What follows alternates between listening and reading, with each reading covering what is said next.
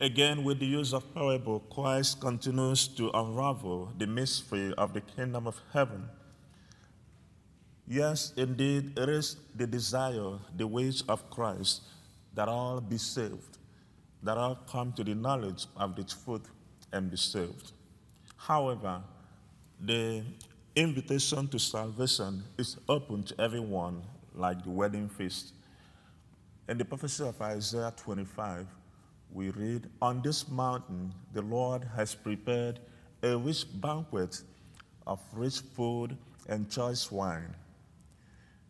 And the book of Wisdom says somewhere that wisdom has prepared her table and brought forth her wine, and she calls to her children.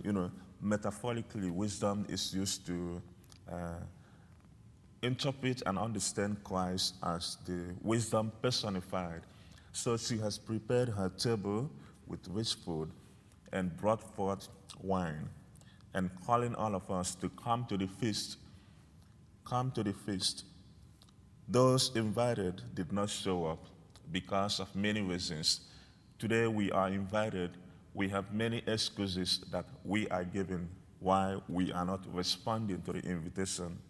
We go inward and see if we are one of these people on the main road or the guest invited.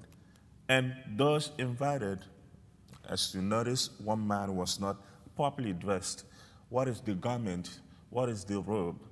The robe or the garment of righteousness, St. Paul will put it that way, to be clothed with the garment of righteousness, with the garment of kindness, with the garment of compassion, so that when the King comes, he will find the room of our hearts ready. That is the garment that needed to be in this banquet of the Lord. We can also go on another level to look at the Eucharist, or the gatherings of Christians at Mass, at the wedding feast of the Lamb. The book of Revelation says it, that what you've come to, the wedding feast of the Lamb. But then, we who are many invited, what is the proper condition of my soul for the wedding feast of the Lamb? And also, in the idea of wedding, it is usually about intimacy. God desires, through the sacrament of marriage and also through this parable, that we share in the intimacy of his life. And intimacy is so much about love that is being shared between couples and also among people. So the garment is one of also love that we ought to share with one another. With the psalmist this morning, we can present ourselves. Here I am, Lord, I have come to do your will. What is my vow to the Lord? Like Jephthah made in the first reading. What is my vow? What is your vow? My vow to the Lord I will fulfill. Psalm 116.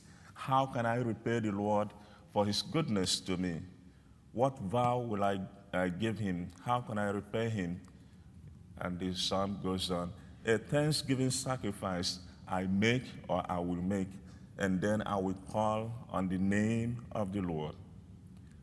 That is the kind of attitude, that is the kind of response we are called to give to this wedding invitation of the Lamb here on this mountain, so we can offer a thanksgiving sacrifice as our vow to the Lord for his goodness, just like the victory he gave to Jephthah, so that we can offer him a perfect thanksgiving sacrifice, and none other thing that we can offer than Jesus Christ himself. That is the perfect thanksgiving sacrifice we can offer to God. And we are so blessed to be doing that every day here on this mountain, when Christ himself offers himself to us and to God, and giving us the blessings and fulfilling the vow that we make to him. May today, when we hear his voice, let us not harden our hearts. May God bless us always through Christ our Lord. Amen.